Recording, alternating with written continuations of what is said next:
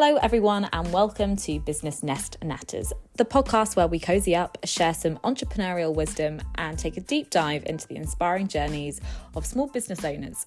I'm your host, Robyn, the founder of Robyn's Nest Cafes and the Business Nest, and I'm thrilled to have you here with me today listening. You might be wondering why Business Nest Natters. Well, it's quite a funny play on words really, seeing as I've got Robyn's Nest Cafes and the Business Nest, which was equally a play on it. The natter part is because I'm going to be chatting to lots of lovely small business owners where we'll be having a good old natter about business matters.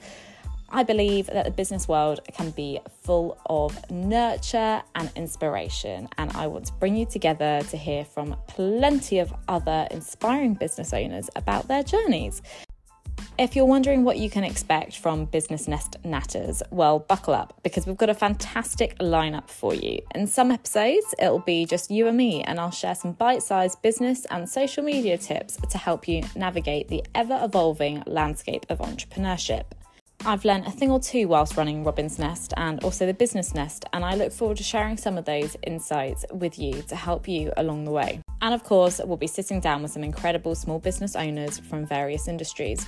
We'll explore their journeys, triumphs, and the hurdles they've overcome.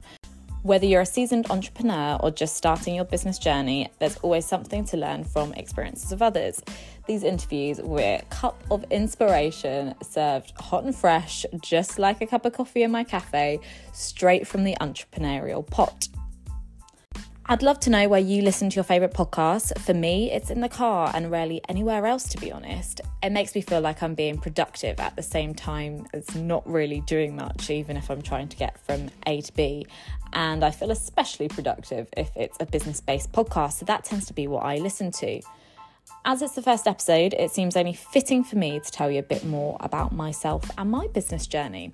It's a question I get asked quite often. I am a young entrepreneur, and if you know me, you may know a bit about my journey, but I would start from the very beginning when I was in year 4 and actually decided to sell sweets on a school trip. Now, it's funny when I speak to other entrepreneurs these days, it turns out I'm not the only one that did this. Maybe I was just the only one that got caught. Anyway, if anyone remembers those minty sort of refreshers, you put them on your tongue and they dissolved. I can't remember the name of it. If you can, please do let me know. And you put them on your tongue and they dissolve, and they were not very expensive. There was a little plastic set of them you got, maybe 30 sheets in it, for a couple of pounds. So we were on this school trip, year 4 as I say, and I decided to sell them, and I suddenly realised there was an increased demand as they sort of went round the back of the school bus, so I upped the price and kept upping it, and I got to about 50p per sheet. I mean, this wasn't even like chewing gum, it lasted no more than 10 seconds really and just gave you some minty fresh breath. So that was great, and I made a fair bit of money during that experience, apart from there was one person who didn't have any money on them, so she couldn't buy any from me. Now, I am still convinced to this day that this was the girl that dobbed me in and told the teachers, or told her mum, and her mum told the teachers. So the next day I got called into the headmaster's office and got in a fair bit of trouble. He decided to then stand me up in front of the entire year group and name and shame me and tell everyone what a terrible thing I'd done, and made me give all the money back. Not even give it to charity, give all the money back altogether, and then sent me home for the rest of the day, which now when I look back on, I get furious about, quite frankly. I should have been encouraged at that stage. And yes, I might have gone about it in the wrong way, and there are means to make money, and that might not have been the most appropriate one. But actually, the way that the discipline came afterwards was shocking, and I am still clearly quite bitter about that. So anyway, my school journey went on. I did pretty well in school, but for me, it was just a place where I didn't really enjoy being. I was much more of a creative, get my hands stuck in, wanting to do something sort of person. So I decided to leave school after my GCSEs. So I left just after year 11, age 16. Didn't want to go on and do A-levels or go into university because I just wanted to go and make money. What a shock. So I went straight into working full-time from there. I landed a great job in Waitrose, who we will all know are a great partnership to work for as part of the John Lewis partnership. Climbed the ladder there really quite quickly. Their management there saw potential in me and my determination. So I, at a young age, also got on their accelerated management scheme. I think I was maybe only 18 at this point. And part of that journey was I had to go across to different branches, working on different sections and sort of working my way up the management ladder to gain more experience.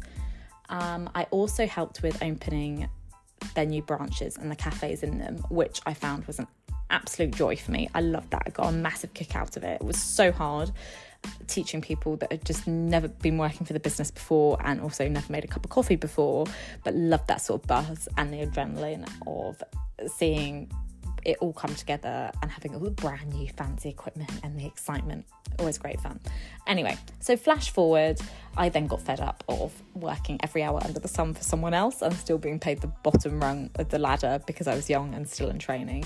So I decided, nope, I'm going to go off and I'm going to go and work for myself. I did a small stint at a small business working for a clothing company.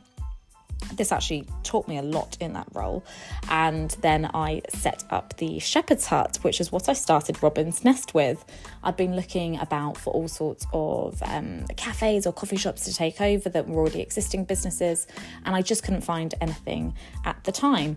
So it was actually my mum's suggestion to go down the mobile route, and we decided it was the best option to get a custom built trailer versus some of the other horse boxes you see converted or the old Citroen H vans.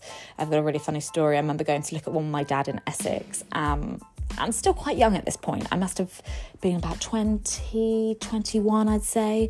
And we got in this all clapped out Citroen H van, which the gear stick, it was left-hand drive to start with, which is terrifying enough, and the gear stick was like literally a rod, and it only had 3 gears. And I said to my dad, oh my god, I can't possibly drive this, you're gonna have to test drive it. So got a custom built trailer, which was the best thing I could have done. I had to pass a trailer towing license as part of my driving license, and went and picked up this 2-ton trailer from Weston-super-Mare that was all designed exactly to spec and how I wanted it.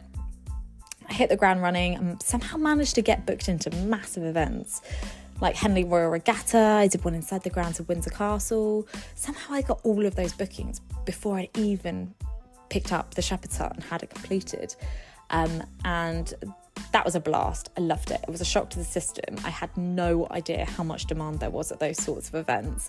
So that was quite a steep learning curve. But I quickly realised how profitable that sort of industry, especially the mobile sector, was. So then when we moved forward into the following year, it was just by luck, chance, the universe, you tell me, that the existing cafe that was in Moss End Garden Centre, if you're listening from elsewhere, that is a local garden centre to where I grew up, popular, got lots of independent shops there. The cafe that was there came up for sale. And it was like it was meant to be. The opportunity was too good to turn down, so I jumped at the chance of then having that and taking that over. So that is one of the cafes I still have today. That is Robyn's Nest, Moss End. It's been going for over 6 years now, and that was a challenge to rebrand and change it from what was commonly known as sort of a greasy spoon in the area. It wasn't very family friendly or drawing in the sorts of crowds I wanted it to. So after a nice fresh lick of paint and a rebrand, and that business soared and now turns over more than £500,000, which is just absolutely not anywhere near what it was doing in those early days. So the growth there has been huge. I opened up the second cafe, Robyn's Nest Shinfield, in 2022. I have to remember the dates correctly there. So that one's been going about 1.5 years at the point of releasing this episode, and that's within a community centre. So that led me to the journey of realising that actually I have lots of connections with small business owners local to me in the business area, and I love helping and advising them. So in 2023, I launched the Business Nest as my third business, as if I didn't have enough on my plate, with also a 2-year-old, 2 dogs and a cat, and not forgetting the husband. And so that was really just sort of quite an organic business that came about, where I wanted to be able to support business owners locally to me, bring them together for networking events. I have a real eye for social media and a great joy for it. So I've been doing lots of social media training and collaborating with other business owners in that sector. So Business Nest Natters actually comes from Laura. Laura Summers is a marketing expert locally to me, and we collaborate on Reels workshops, teaching local small business owners in person how to create fantastic, engaging Reels for their social media. I also collaborate with the brand photography company, Stephanie and Steve, also local in the Berkshire area.